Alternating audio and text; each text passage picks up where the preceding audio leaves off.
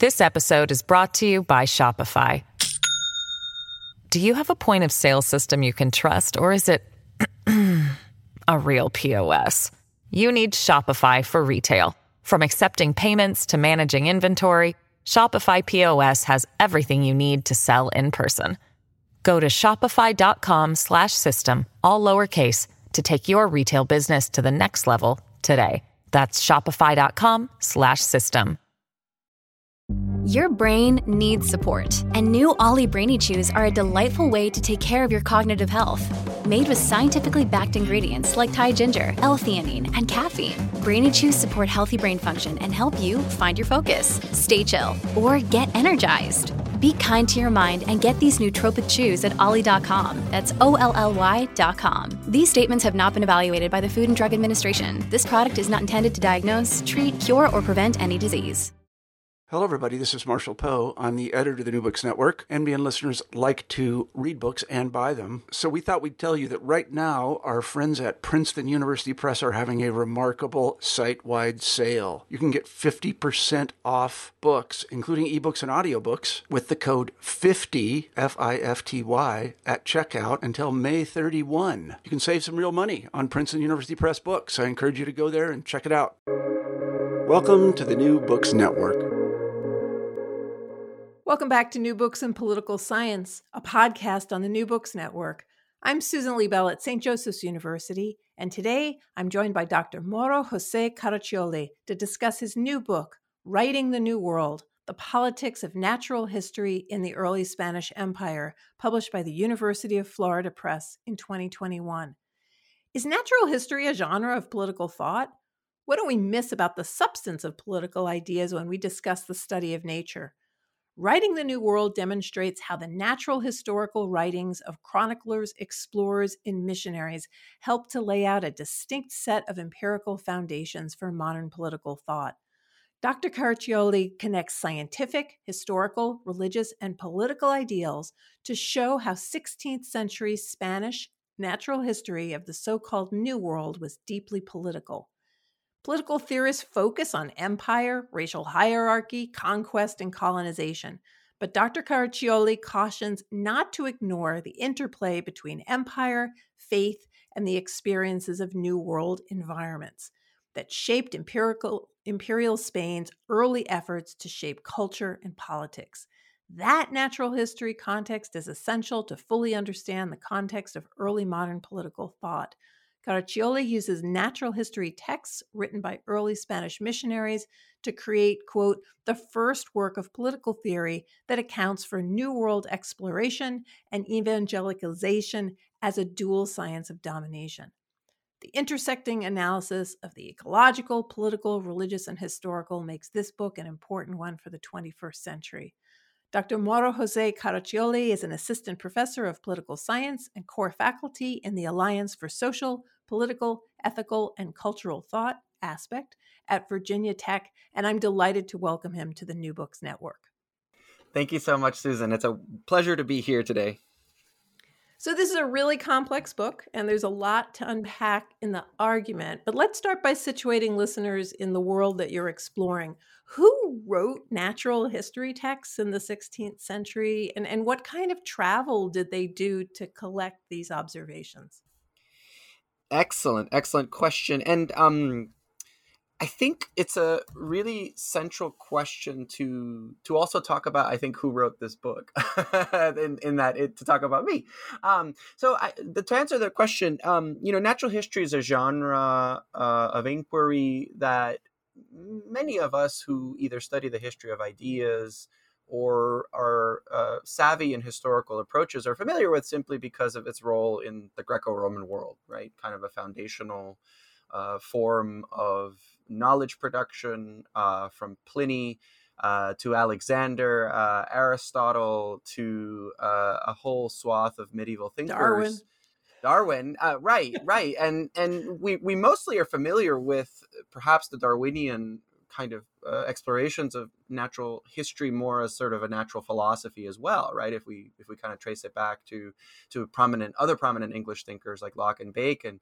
In the context that I'm thinking about this question, natural history was part of a bigger, quote unquote, Renaissance tradition across European universities that happened to find its way into the curriculum of a generation of imperial agents, of religious missionary thinkers who were foundational in some of the first generations of accounts that came from the New World back to the European continent.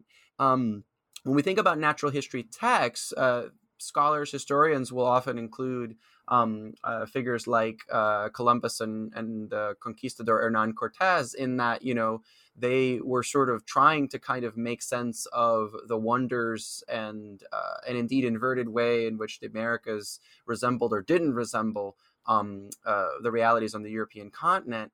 When I think about natural history texts, I'm literally thinking about the catalogs, about the ethnographies, and about the long treatises by figures who not only sought to account for a wide variety of flora and fauna, but most importantly, they tried to make sense of how the peoples who were here in the Americas made sense of flora and fauna. And in that sense, the kind of natural history that the thinkers that I'm focusing on in this book were doing resembles the kind of natural history that a Pliny or an Aristotle were doing. And indeed, that part of the argument of the book is that what we find in these 16th century writings coming from the New World are the beginnings of a more scientific, a more modern, if you will, conception of political theorizing on the ground. You use the term wonder, especially spiritual wonder, throughout the book. You just used it now. And you write that scientific activity in the New World was, quote, linked with a spiritual wonder that theorized the possibilities of a future colonial society. And sometimes you talk about this as a mirror, so that we see our understandings of nature through this. So talk a little bit about spiritual wonder and how it helped Spanish writers make sense of the landscapes and the people that they found in the Americas, and how this gives us this richer portrait of imperial formation, which I think is one of the major points of this case study. And I really want you to unpack, because I think it's fascinating throughout the book, whether spiritual and wonder can even be separated in this context. Mm-hmm. Absolutely. I think that's a good question to kind of take a couple of steps back and talk a little bit about how I arrived at this question. So I think like perhaps your listeners who are trained as political theorists, I came through a very large kind of mainstream disciplinary PhD program in political science at the University of Florida, where we were taught broadly to leverage our various interests and our various strengths. And so it was the kind of program, right, where we have a hodgepodge of courses in epistemology and research design and data analysis, and of course in political theory. In that particular course, which was actually led by probably a mutual colleague of us, Dan O'Neill, at the University of Florida, I spent a lot of time thinking about what I wanted to study as a political theorist. So we read big texts and focused on big disciplinary debates, but part of why I wanted to do a PhD to begin with was to sort of find something of myself in the work that I was doing. And perhaps like most of us, I found very little of myself in a lot of the literature that we study and that we see as central to a particular iteration of the field, of the subfield, and of the discipline of political science more broadly. And after a few kind of heart-to-heart conversations with Dan, he sort of came to a kind of an aha moment for me, and he was sort of like, well, Mauro, you speak Spanish. Why don't you think about ways that you can kind of leverage your strengths in languages and think about other things? And that seemed at the time like a kind of obvious question, but, when thinking a little bit more about what I wanted to study and what was available in political theory, I had to kind of think a little bit more strategically about what was available. So I didn't want to be a traditional Latin American politics scholar, which is something more akin to perhaps the field of comparative politics. I wanted to do something with political theory, and specifically with this thing we call the history of political thought. And the history of political thought as a kind of contextualist-oriented approach, thinking about languages and styles and the different conflicts that thinkers over time were engaged in through the written word. And I came across the writings of Anthony Pagden, that many of your listeners are probably familiar with as somebody who straddles the fields of history, but also work in political theory. And I devoured kind of Pagden's work. And as important as that was to a certain side of me in thinking about questions of empire, thinking about questions of languages and translation, a lot of Pagden's work left for me a kind of a void about what did the first generations of thinkers who traveled to the Americas actually experience. So the kind of seeds of wonder were genuinely in the wonder of like, hey, how come all of these people are talking about, indigenous communities, and they're talking about who's a human being and what counts as civilization, and yet empirically we know so little from their writings about what did it actually look like. And that led to kind of dabbling in sort of other fields. I happened to stumble upon the work of the popular science writer Charles Mann, a book called 1491, that synthesized droves of archaeological and ethno-historical data that even in the 1990s and 1980s were not available in an English language kind of context. And after thinking a while about how do I put together the questions of the empirical realities of what explorers found in a new world with my interest in political theory, I discovered that many of the writers of the first generations of explorers to the Americas that were producing texts to be consumed back in European courts were actually missionaries. They were missionaries of the Dominican variety, if we think about perhaps the most famous of them, Bartolomé de las Casas. But there were also missionaries from different orders. Some of them were from immersive orders that worked with grounded communities, like Bernardino Sagaún of the Franciscan order. And then in later decades, we found more kind of prominent figures who were well connected in the European intellectual networks, like José da Costa, who was part of kind of the Jesuit order. And so this question about, how come it was religious missionaries who were mostly writing about these things in the first 100 years of Spanish Empire, with the question of how come we don't read any of these people in political theory normally, ended up driving a lot of these questions, not just about how certain traditions were formed in the 16th century and how, as historians of political thought, we understand them today. But they were also, for me, a reflection of an ongoing tension in how scholars in the US think about Latin America with the kinds of social science lenses and concepts that we tend to employ. So much of social science, of course, is about trying to take the whole spectrum of human experiences and codify them in the ways that we can operationalize them and turn them into concepts that we can understand reality empirically. And yet religion is sort of this confounding variable that we always kind of think about it as being central to Latin American history and experience, whether it's Catholicism or resurgent trends in evangelicalism today. But no one really dug into, or very few people dug into, kind of the writings of religious figures and how might a religious worldview fit into the practical demands, first of learning about communities, but also playing a really important role in the formation of empire, and specifically a kind of spiritual conquest, as historians describe it, that could lay the foundations for how a kind of settler colonialism would go about in the aftermath of military conquest. And let me back you up a little bit, just because I think it's so everybody knows it because you've been in the weeds so long. I mean, these people are there because, in fact, the missionaries were moving all around the world. I mean, it's not just happening in the Americas. It's happening in China. It's happening in India. So there's a reason why part of this is coming from missionaries, because it's not just like the conquistadors that show up. It is these different Christian orders that also end up on the ground. And one of the things that you do so well in the book is to make clear various kinds of pluralisms. So you never talk about the indigenous people as all the same, because in fact, they find very, very different cultures. And then there is no they, because in fact, there's a real difference between the Dominicans and the Jesuits and the various types of people who show up in catalog. And I think that's actually one of the things I appreciated so much about the book, is that nice care that you have to the nuances. You are talking about a big category, Imperial Spain, but you try to show that there's a lot of variation in there.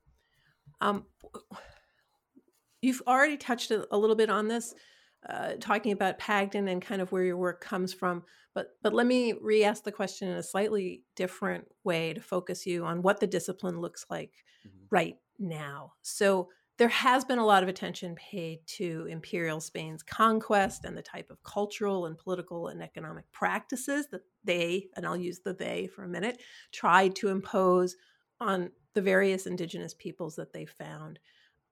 Tell us a little bit about what this literature looks like. I know there's not, as you say, you came to it from political science, political theory, where there wasn't much, but there's also scholarship in other disciplines. So sort of tell us a little bit about where you're coming from, what the literature looks like, and then what it is that you're adding to this body of research. Excellent set of questions. Most of what I know, and most of what I was able to work through in order to write this book, would have been impossible without the General Field Seminar on Colonial Spanish America taught by Professor Ida Altman of the History Department at the University of Florida, who, as an ethnohistorian, Professor Altman also did a lot of work looking at minority communities across the Atlantic, not just sort of thinking about women in the Atlantic in the 16th century, but also thinking about Jewish expat and converso communities, so converted Jews in the Spanish Empire. And that attention allowed me, only even through that sort of one class, that seminar that I studied with her, to realize that most of the questions that I was interested in for a dissertation in political theory had been covered and had, in fact, had been dealt with extensively in this other subfield that we could call kind of like colonial Spanish American history, or some people call it colonial Latin American literature. Right. In that sense, I want to be very clear, right, that I think a lot of the interventions I'm making in this book are very much for a political theory audience, an audience situated, say, in political science, and trying to create a dialogue between the significant work made in these fields, whether they're about literature or whether about what we call ethnohistory, and what a difference it could make in kind of the way political theorists think about the history of empire specifically, right? So the question, right, has a really important set of components there, in that a lot of the work that I was looking at in preparation, both for kind of secondary research, but also some archival research, really points to how central the colonial Spanish American experience was to the formation of various kinds of ideologies, right? Ideologies and epistemologies, because so much of the experience after conquest of the New World was this constant sense of competition between intellectuals in the New World with European intellectuals, to the point where, as the historian Jorge Cañizares Esguerra famously writes in a 2001 book called How to Write the History of the New World, this was a formative dividing point in where we trace the beginnings of the so-called Enlightenments across Europe, right? Where that there is a kind of Hispanic Enlightenment happening in the 1700s, except that it's not just happening in Europe, it's happening all across the Americas as well. And yet, as political theorists or even historians, we normally don't get to think about that or even hear about that unless you happen to have somebody in your department or in your community that's thinking about kind of the Latin American experience, right? Well, and I think I'm going to interrupt you for just a second. I think what's really interesting about the book, like everything you said is obviously true. You just said it. But, there's a couple of points in the introduction where you talk about Quentin Skinner. And actually, that was the kind of like, oh, wait, that is exactly what he's doing. This isn't, in many ways, this is exactly what we have come to be accustomed to in the history of political thought. How can you read an idea out of context? How can you read Locke talking about famine without understanding what was going on? So in very Skinnerian way, you are looking at the origins, the contextualizing these ideas, because we can't understand them in a vacuum. And natural history is the context that you think has been crucially left out. So, I mean, unless I'm getting you wrong there, but so in some ways it's very revolutionary, and in some ways it is very, very conservative what you're doing. Like, the missionary writings are contributing to this emerging Enlightenment, and we're missing, as we're reading some of these statements about emerging Enlightenment, we're missing where they're coming from.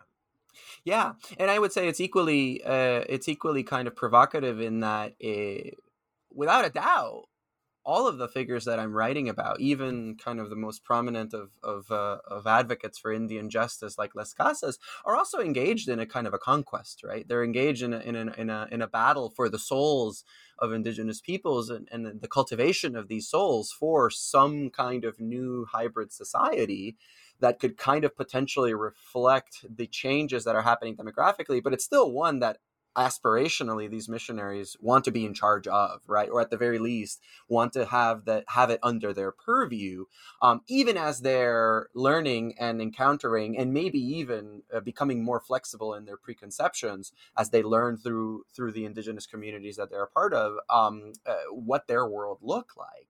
And I think that's sort of really important about the other part of the question that you initially asked me about kind of where political theorists are today. I'll confess, and I've actually said this before in other contexts and podcasts that I've been asked to talk about the book.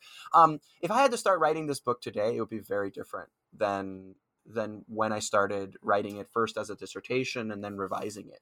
In the last 10 years alone, the attention that the field of political theory has placed on Native history, on indigenous histories, both in primarily in a North American context, but a little bit more into a kind of Spanish American context, has been astounding. And I would also add that the amount of attempts that folks who are situated, say, in Spanish programs or even in colonial Spanish American history programs are doing for interdisciplinary projects, focusing on various cultures of legal pluralism, focusing on how ideologies around extractivism traveled across the Atlantic and up and down the Americas. It's totally different than what I experienced even in just 10 years ago, right? And so I think the field of political theory today, especially with regards to contributions from indigenous peoples to our understanding of the world that we've created, is far better positioned than I thought it was 10 years ago when I started writing this, right? I still think, as I kind of try to make a case in the book, one of the big challenges that the field faces is its linguistic limits, right? It's kind of Anglophonic, if not dominance, certainly a kind of a bias sometimes in terms of sort of what are the sources that are legitimate for the study of the context in which we produce knowledge. And but even in the short time that this book has been published, right, I've seen more work dealing with indigenous grounded communities in the Spanish Empire. I've seen more work doing comparative kind of political analysis of prominent figures in the Republican era of the Spanish America with figures in the early Republican debates around in the United States. And so I think there's it's kind of in the Skinnerian sense, I think we're living through a moment where people are beginning to do a bit more of their own thinking for themselves and really beginning to move away just from whatever someone thinks are the big debates that students should be trained in, to really thinking and digging into questions that are important for them, but also important for the contexts that we create around thinkers. Quick personal anecdote. When I was a graduate student at the University of Chicago in the early 90s and thinking about dissertation project and was asked about my languages, and I said, well, I took Spanish, and they're like, that's useless.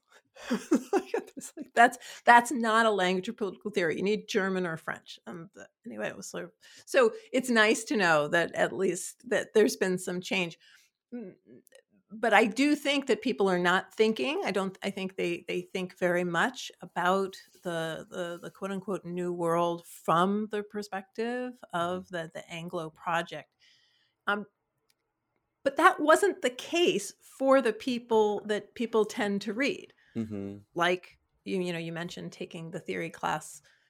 Obviously, like Locke is there. Maybe mm-hmm. not Bacon, but definitely Locke. And you open the book with an example from Jose de Acosta's, this is his late 16th century trip to Lima, Peru. I knew just a little bit about de Acosta because Locke relies on him, and he has the book on his shelf.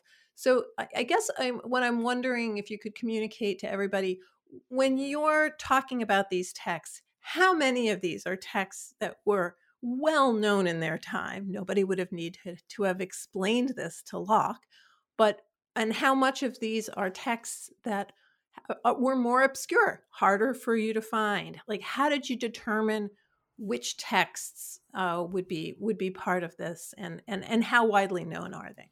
Mm-hmm. Mm-hmm. This is a great question. I think especially for folks who maybe, in the kind of graduate student phase where sort of they're thinking methodologically about these choices. I think when the book, the inception, when the project was initially kind of proposed, I was thinking of looking at only three kind of missionary figures, right? One of them would be the most well-known, of course, Las Casas, and also thinking about Sahagún, because Bernardino de Sahagún features prominently, for instance, in the work of Svetlan Todorov in his famous book, Conquest of the Other. And the third would be Acosta, because Acosta was kind of like a novelty to me, right? Having seen his name come up a couple of times in some of Pagden's work and a little bit in Cañizares' Guerra's work, this other historian I mentioned. And then, as they famously said, and I don't know if this is going to fly, but as one of my professors famously said to me, field work is the cure for bullshit. And so, when I did some time at the John Carter Brown Library in Providence, kind of looking through some sources, I had the real great pleasure of working with the resident librarian there named Ken Ward. And he kind of gave me sort of a lay of the land about how, there's sort of published manuscripts that circulate in ersatz mode, manuscripts that get translated. But one of the distinguishing features of the 16th century from colonial Spanish America is many manuscripts that didn't make it to publication until several hundred years. Some of them which are lost, some of which were censored by royal authorities because the contents were perceived to either be, too problematic to make sense of certain immediate political goals that the empire had, or which just were impractical to kind of, publish and disseminate. And the most famous of these, at least in my view, is the manuscript kind of labeled the Florentine Codex, which its author, Bernardino de Sahagún, originally titled a Universal History of the Things of New Spain, which is a massive thousands upon thousands of page sets of folios, right? That cover literally an ethnography, a universal history of the peoples of the Mexico Valley, the Nahua peoples that resided there, right? So I think the question of when I'm talking about these texts, who knows about them, this will vary according to kind of where folks may be situated in different fields, right? So many people know the writings of Las Casas, because of his sort of polemics against the Spanish Empire. Very few people in political science might know the works of Gonzalo Fernández de Oviedo, who was actually the official royal historian, right? Whose task it was to kind of write the history of these early encounters and had a platform to get them published directly and had the favor of the crown and became and was by many regards the most important Spanish thinker of the early 1500s across Europe. He and Las Casas were frenemies, and Las Casas personally saw his own efforts as countering kind of the things that Oviedo was writing, not so much in the specific content, because Oviedo too is engaged in a practice of natural history, of cataloging, of describing, of illustrating, but in kind of the implications of what those findings would be for how Spaniards should relate to indigenous peoples, right? With Oviedo espousing kind of very traditional tropes about the backwardness and the monstrousness of indigenous peoples and how they need to be subdued, and Las Casas having this more kind of Edenic-like response where he sees indigenous peoples as having no fault in any of these conflicts, and indeed as being almost untouched like children that should be brought under the sort of patronage of the Spanish Empire. The middle kind of chapters of the book are interesting because they each take on figures who might be known to certain historians or even political theorists, but who didn't publish in their time, right? And the two figures in particular here are Bernardino de Sahagún, who compiles this Florentine Codex over the course of 30 years. But another one was the imperial doctor, protomedico is the technical term that they used in Castilian, Francisco Hernández de Toledo, who was appointed by Philip II in 1570 to lead the first official royal botanical expedition to New Spain, or what we would call Mexico, right? And he spent 7 years there, thousands upon thousands of folios and illustrations of pharmacological research, especially that would fundamentally shape the history of medicine in Europe, and yet whose writings were stored in the library, the Imperial Library at Escorial, for almost 60 years, and many of which didn't survive a major fire that broke out of this tower, which they were held, right? And the book ends with someone like Acosta, who his position as a kind of Jesuit leader allowed for his magnum opus, La Historia Natural y Moral de las Indias, to be not only published immediately in 1590, as soon as it was compiled, but even translated into multiple languages within a couple of decades of its publication across Europe, right? In English and in French especially, this particular treatise forming a very important part to the formation of figures like John Locke and Francis Bacon, as these figures sought a more not only empirical account of the contents of the New World, but who were also interested in these kind of psychological functions, these kind of comparative functions across societies of how people understood history and how they positioned themselves in relation to major transformations. So kind of who gets what published and where is a really interesting substratum of the book that I wish I would have spent a lot more time kind of actively writing about, but you could write an entire book just on this question of dissemination of the texts. This episode is brought to you by Shopify. Do you have a point of sale system you can trust, or is it a real POS? You need Shopify for retail. From accepting payments to managing inventory, Shopify POS has everything you need to sell in person. Go to shopify.com/system, all lowercase, to take your retail business to the next level today. That's shopify.com/system. I think it's key in every single book what not to include. And what's very nice about this book is that it reads very, very clearly. It's a complicated argument at the start, and you make very clear that there's multiple layers of the argument. I mean, you're talking about very general things like narrative formation and empire. And then you're also talking about something very, very specific in a very specific case, and also trying to convince us of how natural history has been woven into the political. So there's a lot happening in the book, and I actually think if you'd introduced that, it might have been a bridge too far. You have already done some of this, but this is also a book where the argument is actually told in the chapters, and that's not always the case. So I listeners know I don't tend to do chapter by chapter, but I actually think it kind of helps here. So I want to take you to the first chapter, which is about narratives of conquest and the conquest of narrative. And here what you're trying to deal with is how it is these literary forms and tropes are inherited from the Spanish state, and what happens as these naturalists are writing. And so again, you can't summarize everything, but the really short version of how it is that these stories get deployed by the 16th century naturalists from that chapter. Absolutely. I think the short version begins with the kind of foundational myth of Imperial Spain, which is this battle, this 7 centuries long campaign that is captured under the label La Reconquista, right? The Reconquest, which is kind of a post facto, ex post facto label that 19th and 18th and 20th century Spanish historians applied to this period of cultural warfare where the two kind of biggest kingdoms of Christian Spain, right, join forces and bring every other principality to take back, in their mind, territories that were conquered and managed by different Moorish kingdoms, right, through the rise of the Islamic Golden Age in the late 7th century and into the 8th century, right.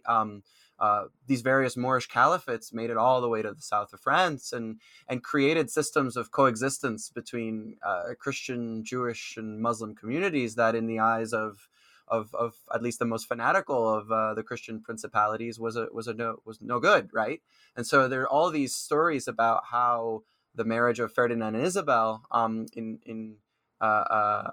just before 1492, right, is the heralding of kind of this providential mission that coincides not only with the fall of the last of these Moorish caliphates in January 1492, but also with the bestowing of permission to this Genoese sailor, Christopher Columbus, to do his travels, and also the formation of a kind of a police state or a police mechanism on the Iberian Peninsula that we call the Inquisition, to kind of precisely root out not just professed Jews or Muslims, but also kind of possibilities of converted Jews and Muslims, this kind of renewed attention to religion being sort of a cementing feature of a potential nation state.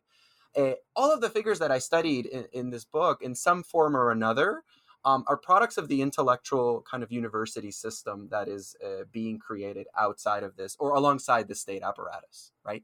So many of their stories, either they directly they had ties to folks who directly participated in these wars against the Moors, or it became part of kind of the broader institutional foundational myth of what they were there to do to begin with, right? Now, each of these thinkers could be a book on itself, right? To think about how this cultural landscape of the Reconquest feeds into their intellectual upbringing. But at the very least, from my vantage point, it's one of the major kind of cultural narratives that historians kind of think about when we're trying to understand how come Imperial Spain turned out the way it did, and how are some of the practices and rituals of warfare on the Iberian Peninsula reproduced in the New World, right? So, two big books that do that are Patricia Seed's Ceremonies of Possession, and there's another wonderful text called Butterflies Will Burn, all about kind of these various cultures and logics of domination, of military conquest, and how they travel from the Iberian Peninsula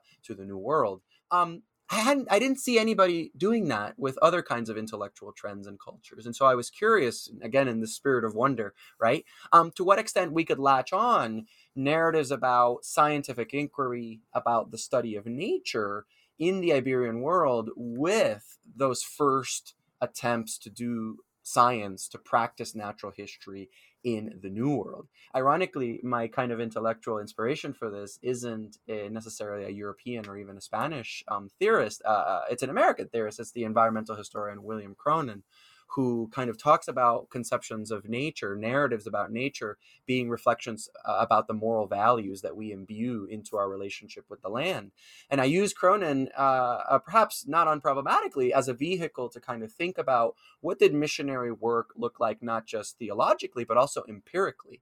And how did various conceptions about nature in the New World get filtered through this lens that in many occasions was simply about good and evil, about the presence of God in the landscape or the absence of God in the landscape, and therefore also the presence of God. This put me kind of also into thinking thinking with a lot of literature that was literally about the practice of demonology, and how religious intellectuals from the 13th century onwards were working to root out the devil, so to speak, whether it was in their search for witches or in their conception that landscapes were often uncontrollable and dangerous, and that was a reflection of kind of satanic powers residing within them. Not the kind of empirical science that we're used to thinking about today, but if we have time, I actually see many of those echoes in the ways that some folks talk about climate change and about natural disasters, the kind of unpredictability of nature being filtered through this idea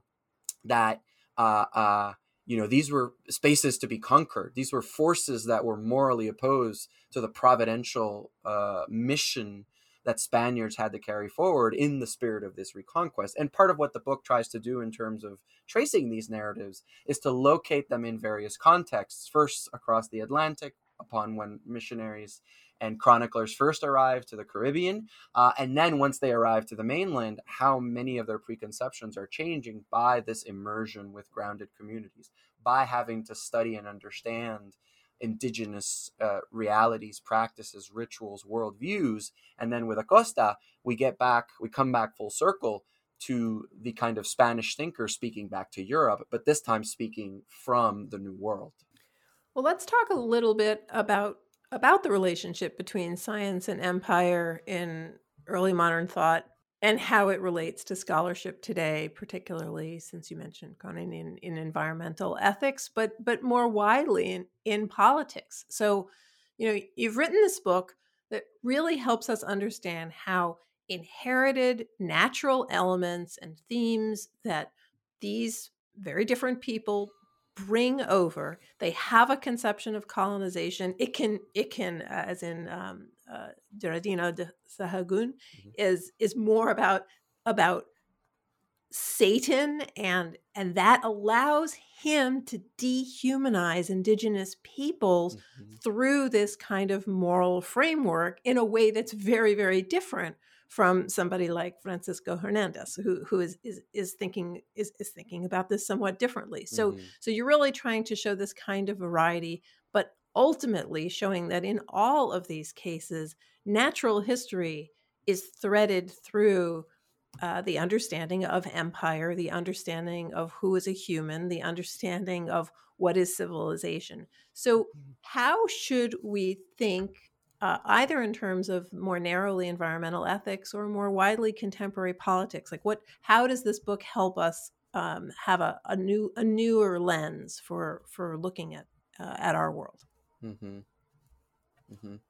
I don't know if this is the best answer, because definitely definitely, because I want to kind of acknowledge some of the really great work that some of my colleagues in the sort of subfield of environmental political thought are doing in thinking through how logics of colonization and domination still retain force through, for instance, our ongoing addiction to oil and to plastic and to various facets of kind of a modern, industrialized, technological, late capitalist society. I think there is amazing work, for instance, looking at how indigenous communities across the Arctic sort of circle, where we see sort of what some people call the front lines of climate change, right? And kind of how, as scholars, we can create kind of collaborative work and do that. And that's great. And I really want to create space and acknowledge for those things. I don't want to pretend that as a historian of political thought, the kind of work that I'm interested in doing can aspire to that. But one thing I think this kind of work can certainly kind of prepare us to better do is to kind of acknowledge the long-standing traditions of knowledge production that precede what we would sort of consider to be the canon of political theory, right? That when John Locke writes, "Once upon a time, all of the world was America," the sort of literary move there is not just erasure. It's not just, it's a Eurocentric conception of what counts as theory or what counts as civilization. It's also kind of a rhetorical move to delocate who gets to produce knowledge about these things and precisely recreate this kind of hierarchy of where someone is speaking from. That's where kind of the real source of knowledge is. And what I think that means on the ground for political theorists, I think it is moving away, despite uncomfortably, from the evident seats of where power resides sometimes to kind of where power sort of is exercised in other locations. I had another, faculty member many years ago when I was a student tell me that he was tired of hearing about the other. He wanted to hear about how dominators, like on the ground, right, like the logics that they operated under, and precisely the ones that did it far away from like the imperial capitals or like the places where the most refined artifacts of knowledge would be produced. Because where the rubber meets the road, so to speak, right, is where we find some of the most immediate politics about whose knowledge gets used and for what purposes, right? And so, but I do think this question about in environmental ethics, especially, I think is really central for us in the West and kind of the industrialized North, especially as universities are kind of dealing with these questions about whose land do the many kind of large universities that many of us work in, whose lands are these, where do they belong, but also questions about divestment from fossil fuel production, right? I'm staring out my window here at the coal-fired power plant that, powers the entirety of Virginia Tech's campus and kind of part of the town of Blacksburg. So on one end of my window, I see the beautiful Appalachian Blue Ridge Mountains, and on the other end, I see them burning up into kind of smoke, right? Maybe that coal comes from somewhere else, but this kind of sense that the histories that we have are literally being burned up, right, before our very eyes, isn't just related to kind of coal. It's very much related to, I think, these previous encounters and moments of accommodation, of synthesis, of transformation, of translation that get lost because doing that kind of historical work is really difficult and it's really time consuming. So I don't blame anybody who's a climate change scholar, for instance, who wants to emphasize the urgency of the kind of research that we do.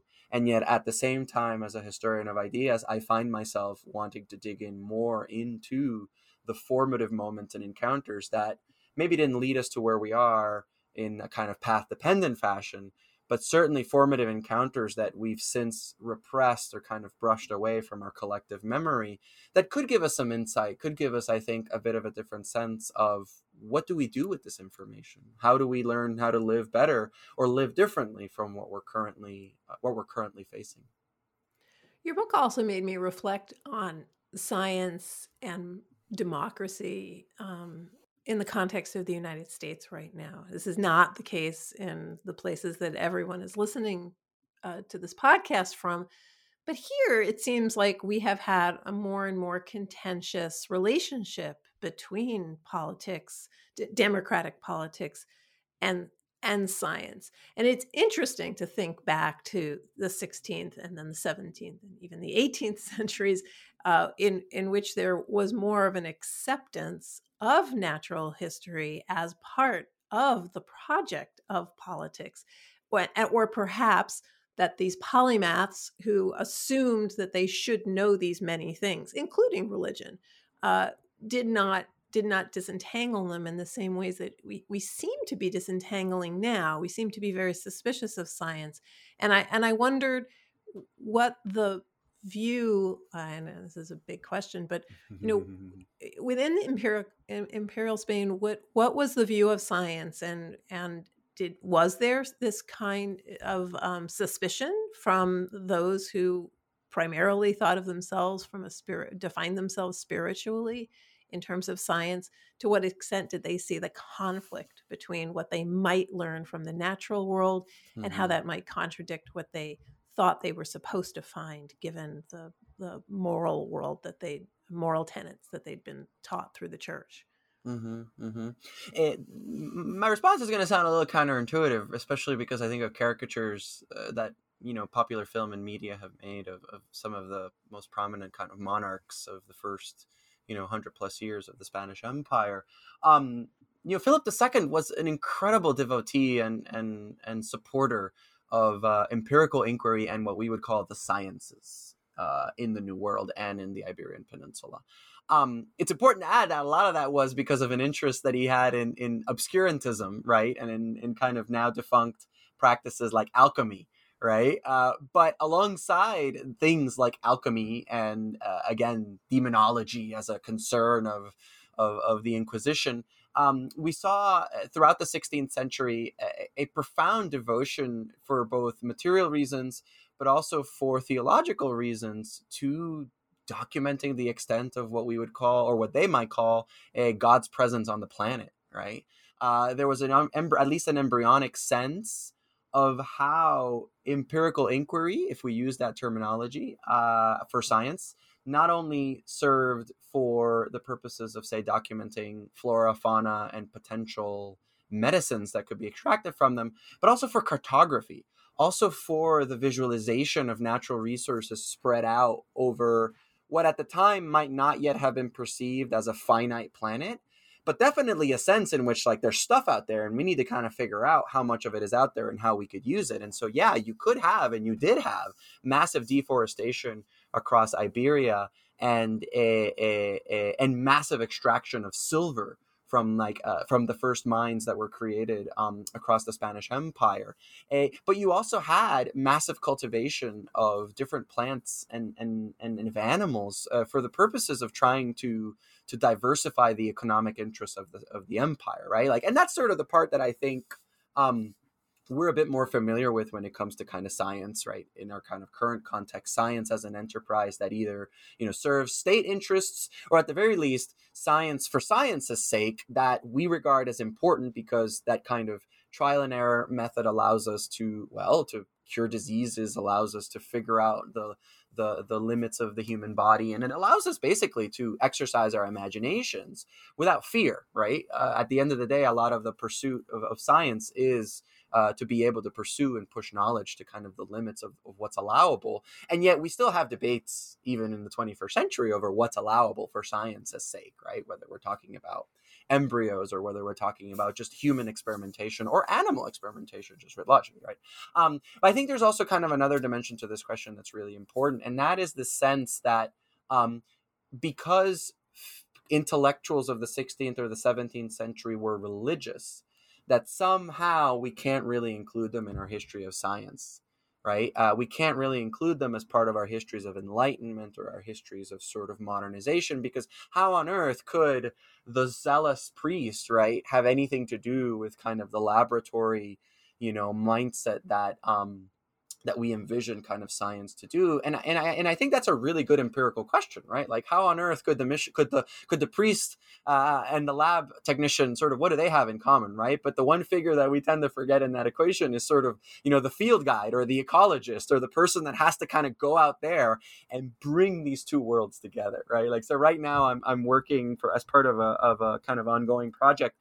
I'm working through a brilliant book by the historian Sarah Rivet called The Science of the Soul in Colonial New England. And this book is a decade old now, but it's new to me, where part of what the argument that she makes there is similar to kind of mine. It's like, because folks had a particular puritanical or kind of provincial conception of what role America or colonial New England kind of played in the world, doesn't mean that they can't fit into kind of the bigger questions around enlightenment that are central to our histories of ideas and our histories of politics. And that indeed, in precisely what some folks would describe as marginal contexts, peripheral contexts like the Americas, more than just being a laboratory for political or intellectual ideals, they are the empirical field site from which many of the ideals of political theory and of political governance that were play out in Europe, where they kind of came from to begin with, right? They weren't refined in the kind of conceptual language that a Locke gives us or a Bacon gives us, or for that matter, a Descartes or a Newton would give us. And yet there are droves and small platoons of people who are tasked with these scientific exercises, with illustrating, with collecting, with naming even the objects of their investigations in order to be able to then do something with that data later.